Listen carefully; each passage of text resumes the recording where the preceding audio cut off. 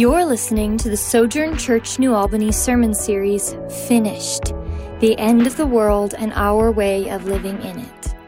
In this series, we see that the powers and principalities of this world are finished, and our depraved way of living in this world is finished. Christ leads us into a new way of being human, and eventually, an entirely new creation.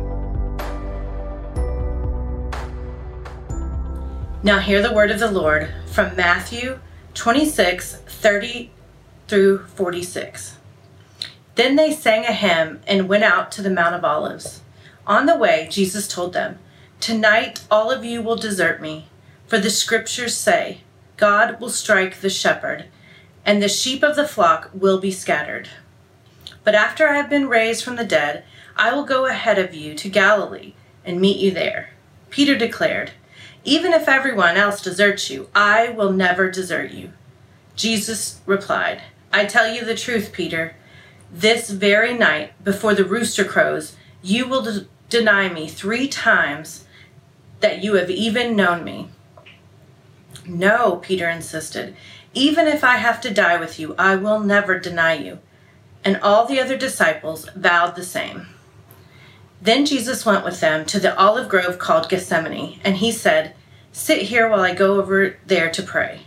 He took Peter and Zebedee's 2 sons, James and John. He became anguished and distressed. He told them, "My soul is crushed with grief to the point of death. Stay here and keep watch with me." He went on a little further and bowed with his face to the ground, praying, "My Father, if it is possible, let this cup of suffering be taken away from me. Yet I want your will to be done, not mine." Then he returned to the disciples and found them asleep. He said to Peter, "Couldn't you watch with me even 1 hour? Keep watch and pray, so that you will not give in to temptation. For the spirit is willing, but the body is weak." Then Jesus left them a second time and prayed, "My Father, if this cup cannot be taken away unless I drink it, your will be done." When he returned to them again, he found them sleeping, for they couldn't keep their eyes open. So we went to pray a third time, saying the same thing again. Then he came to the disciples and said, "Go ahead and sleep. Have your rest. But look, the time has come. The Son of Man is betrayed into the hands of sinners. Up, let's be going. Look, my betrayer is here." This is the word of the Lord. Thanks be to God. Thanks be to God. You may be seated. Well, good morning, Sojourn. Peace be with you. It is good to see you guys. My name is Jonah, and I'm one of the pastors here at Sojourn. Welcome to everyone who's watching at home. Our passage before us this morning has come to be, for me at least, I think the most heart-wrenching of Christ's passion. That's his journey to the cross, to his execution. Frankly, it's probably become the saddest chunk of Scripture in all of Matthew's gospel for me. On the one hand, if you remember last week, we talked about the Last Supper, and that scene ends, or our text this morning begins with singing. They have the Last Supper, and then the disciples sing a hymn after celebrating the first Lord's Supper. And there's a part of me that tries to imagine what would it be like to be in a room having just finished a holy, significant dinner with Jesus, and then we're singing together. When we broke there for a second, you could hear everybody's voices. There's something sweet about that. And what would it have been like to hear the disciples joining in song together? But that song of praise gives way immediately after, to the silence of betrayal and abandonment. How often we as Christ's disciples can shift from singing songs of worship on Sundays to lives of abandonment on Sunday afternoon. How often do we sound right or say right, but betray Christ by our lives? There is no violence in this text, but there is blood. There are no soldiers yet, but there is betrayal. There is no physical pain, but there is suffering. And the suffering begins almost as soon as the singing stops. You have to remember that what we're talking about this morning comes right on the heels of the Last Supper and the disciples singing and worship him with Jesus. Immediately after this meal, Jesus informs the disciples that he will be killed. The disciples will scatter, and then Jesus will rise. Then he tells Peter he will deny even knowing Jesus. In verse 35, Peter shouts back, "No," he insisted, "even if I have to die with you, I will never deny you." And all the other disciples vowed the same. Doesn't that sound so holy? Doesn't that sound so spiritual and impressive? You may remember from last week, we talked about in the Lord's Supper, Jesus' warning that one of you will betray me, that there was an invitation in there to greater self-examination in the disciples, and by extension us. A greater posture of humility to see what might be lurking in the places of our hearts we don't want to see. Perhaps our own tendency to self-deception, our tendency to see ourselves as better than we truly are. Jesus called the disciples to greater self-examination, and here, well, really in a few moments, we'll see that that warning was well warranted. Jesus asks his friends to sit down, and then he invites 3 of them to go and pray with him, which these are the disciples, right? If you've ever been to Rome, there are 20-foot-tall statues of these men. These are the disciples of Jesus who are building a religion, right? They're starting Christianity, and what is the big ask Jesus has for them? Would you pray with me? His closest friends, would you come and would you pray with me? What a simple request the Lord has on this, perhaps the longest night of his life. But watch what happens. Then Jesus went with them to the olive grove called Gethsemane, and he said, "Sit here while I go over there to pray." He took Peter and Zebedee's 2 sons, James and John, and he became anguished and distressed. He told them, "My soul is crushed with grief to the point of death. Stay here and keep watch with me." What has happened? What has happened in verse 37? He asks his friends to pray. And somewhere between leaving some of the disciples sitting down to walking into a garden to pray, Jesus is suddenly saying, "I'm experiencing something that feels like death. My soul is crushed with grief to the point of death." Can you feel the intensity of that? The weight of that? Can you see the vulnerability in his request? Stay with me. I feel like I'm dying. Stay and watch with me. I feel like I'm dying. Help me. Something has happened in verse 37. Something that feels like it's going to kill him even before he gets to the cross. What is it? Well, Jesus begins to pray. Listen to what he prays for. He went on a little farther and bowed his face to the ground, praying, "My Father, if it's possible, let this cup of suffering be taken away from me. Yet I want your will to be done, not mine." We have to think very carefully here. What is Jesus praying for? What is the suffering he's currently experiencing right here? He says, "Let this cup of suffering be taken away from me." What is he facing right here? And it can't simply be his death. He has been crystal clear from throughout his ministry that he had to die. Just before this, he told his disciples he had to die. Shortly before that, he praises a woman for anointing his body for burial. Throughout his ministry, he has said he must die. It's not as though Jesus decides to go to the garden to pray and suddenly realizes he has to die. He turns to his Father to pray, and he finds a cup of suffering. He finds something far worse than he expected. He prays for this cup, something he's bearing right here in this moment. He's not talking about the crucifixion here. He's not talking about some new information about his death. There's something else going on. There is something else that Jesus is experiencing in the garden.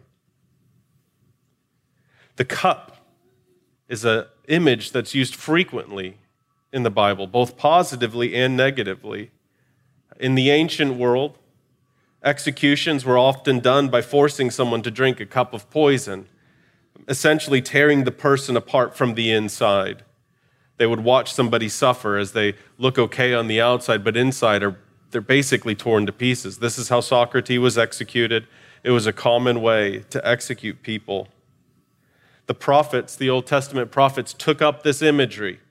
You'll often find the imagery of the cup being one of the primary metaphors of God's judgment, the wrath of God, the tear you apart from the inside consequences of sin and rebellion.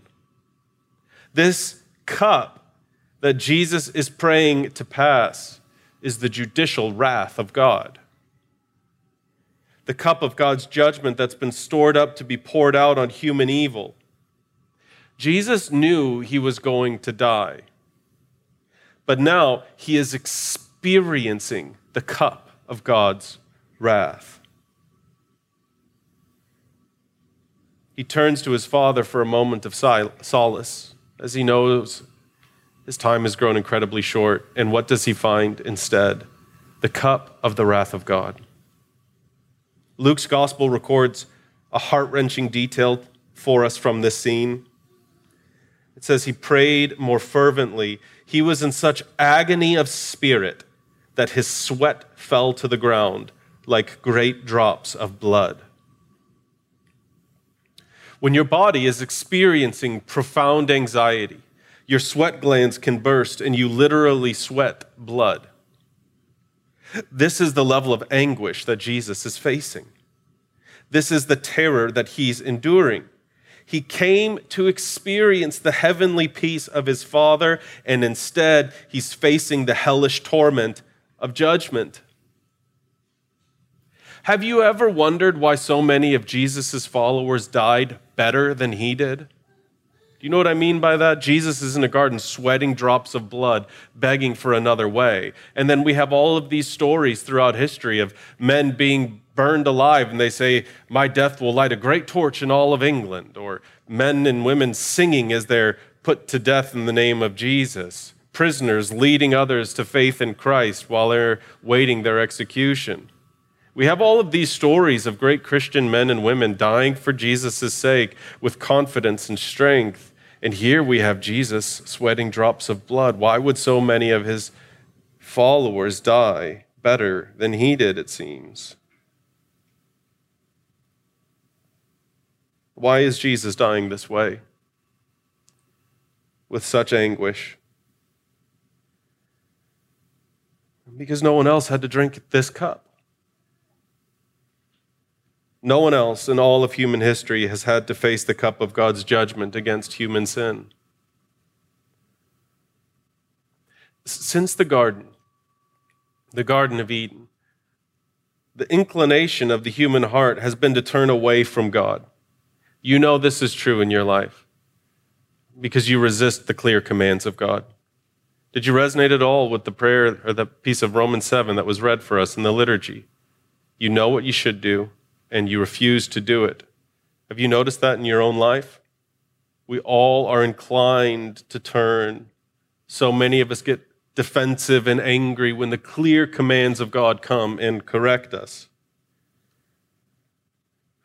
We do not want to obey. We do not want to listen. We do not want God or anyone else these days telling us what to do. So what do? We turn away. The judgment of God in the scriptures is so often simply giving people what they wish. They wish to turn away. So in the judgment of God, God turns away. Paul would later describe God's judgment this way in 2 Thessalonians. They will be punished with eternal destruction. Listen, forever separated from the Lord and from his glorious power. What does this eternal destruction look like? Forever separated from the Lord, forever separated from his eternal power and his glory and his goodness. In the garden, as he's facing the cup of the wrath of God, Jesus is experiencing his Father turning away. He's not sweating blood from anguish of body. He's sweating blood from anguish of soul. The experience of his Father turning away feels like death to Jesus. The eternal Son, the second member of the Trinity in inseparable communion with the Father from eternity past, is experiencing his Father turning away. And he feels like he's going to die. So what does he do? What would you do in moments of extreme anxiety and grief and pain and suffering? Jesus turned to his friends. Remember the guys that had lived with him for years, walked with him, ate with him, watched him perform miracles, done ministry with him. Look what he finds. He returned to the disciples and found them asleep. Try to imagine everything he's carrying. Try to imagine the voice of Christ saying this now. He said to Peter, "Couldn't you watch with me even 1 hour?" The most horrific hour of his life, Jesus finds his disciples asleep. The ones that he let in, the ones he entrusted himself into, they're asleep. Have you ever felt that kind of betrayal? Have you ever woke up one day to learn that your closest relationships were all one-sided? Jesus has given everything to these men. Purpose, healing, teaching, grace. And they sleep when he needs them the most. Could you watch with me for 1 hour? You can feel his heart breaking. So Jesus goes back and prays again.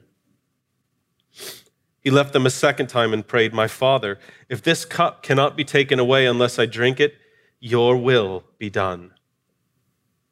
And when he returned to them again, he found them sleeping, for they couldn't keep their eyes open. Again, the cup. He's experiencing the weight of sin. He's experiencing God's judgment of separation. And again, he finds his friends letting him down, even after his heartfelt plea. So, with anguish in his soul, Christ, as the prophet Isaiah would describe him, set his face like flint and begins drinking his cup. Christ will face the separation from God that the nations deserve, that we deserve. He will face anguish of soul and soon anguish of body, carrying the full weight of sin. He will drink the cup of God's wrath to its dregs, and he will do so surrounded by those who could not stay awake, who will soon scatter in denial and fear. The celebratory night of great forgiveness we looked at last week through the Lord's Supper has become now the night of great denial. And our Lord, with bloody sweat on his brow, goes willingly. Jesus was the only one unworthy to drink the cup. He didn't deserve this. He had not turned from the Father. He was not a rebel or a lawbreaker, and yet the innocent one, the Lamb of God, alone, abandoned, and now betrayed, goes from here to receive the remaining judgment of God in our place. That's the Garden of Gethsemane.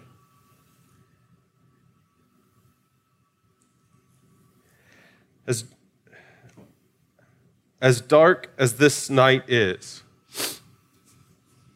as sad and heartbreaking as it is, there are two realities in this story that it may be too strong to say they give me hope. They're so beautiful as to be almost bewildering to me. And in that way, they do give me great hope. The first reality that I have such a hard time I know it's true. I just really wrestle with what all must it mean. The first reality is that Jesus chose these disciples. Do you remember this? At one point, he'll say plainly to them, "You didn't choose me, I chose you." Jesus is no fool. He chose those who would go from singing to sleeping. He chose those who would betray, deny, doubt, and abandon. God, in his infinite wisdom, chose those who thought too much of themselves and far too little of Christ.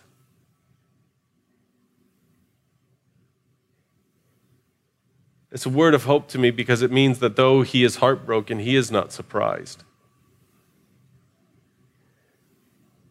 And it's a word of hope because if he would choose men like this, he could choose a man like me. If he would choose men like this, he could choose people like us. I mean, have you seen how wildly inconsistent you've been this year?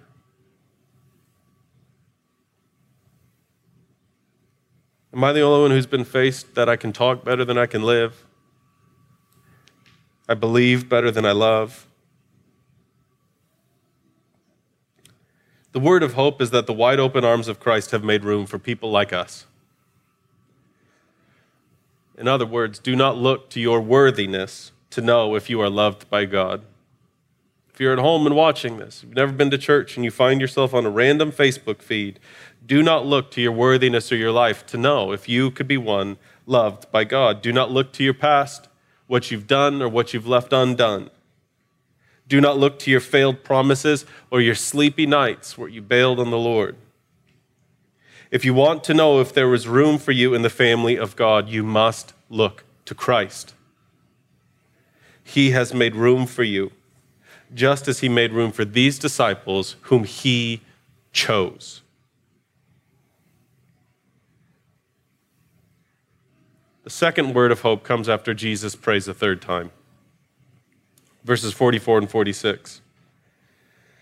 So he went to pray a third time, saying the same things again. And then he came to the disciples and said, "Go ahead and sleep. Have your rest. But look, the time has come. The Son of Man is betrayed in the hands of sinners. Up, let's be going." Leave that up there for a second. So, the disciples have failed him a third time. Jesus says, "Rest up, fellas. The time is upon him." Despite being betrayed now, what does he say? Someone read that last sentence. Starts with up. Good try, guys. I know, it's a heavy sermon. Let's do some grammar here. Let's. What is that? What is that a contraction of? What two words are there? Let us. Us. Second person plural, right? Is that right? It's plural. Us is plural, which means more than one person. Who is the us he's talking about? It's not a trick. His disciples. After all of the betrayal, after all the denial, after all of the failure, Jesus looks to his sleepy friends and somehow still manages to call them an us. You see that? Despite being betrayed, he doesn't say, "How dare you, I'll do this myself." He doesn't say, "How could you? I never want to see you again." He looks at his sleepy friends and he says, "Let us be going." Despite our betrayals and denials, Christ still looks to you and I, and he says, we are in us. We are still his. He still holds us. If Christ remains steady here, if he remains resolute here, all will be well. By drinking this cup of God's wrath, Jesus transforms it into a cup of life. All will be well because the horror of the cup of God's judgment and wrath will be overcome by the bearer of that cup. He forgives his friends and invites them to continue with him. Despite our failures, he invites us to get up and go with him. And so for those who trust in Christ, the cup of wrath has become for us the cup of life, because it's no longer a symbol of wrath and judgment, but for us it is now a symbol of grace and mercy and love. And so we call our minds again to the night that Jesus was betrayed. This very night, he took a loaf of bread. He blessed it and he thanked God for it. He broke it and he said to his disciples, "This is my body given for you. Eat this in remembrance of me." In the same way, when the meal was over, he took a cup of wine. He said, "This is the cup of the new covenant, which seals your relationship with God through the shedding of my blood. Drink this as often as you gather in remembrance of me." Thank you for listening. Keep in touch with Sojourn New Albany on Facebook, or download the free Sojourn Collective app for iPhone or Android, where you can see our full library of sermon series audio and video, discussion questions, event calendar, ministries, and much more.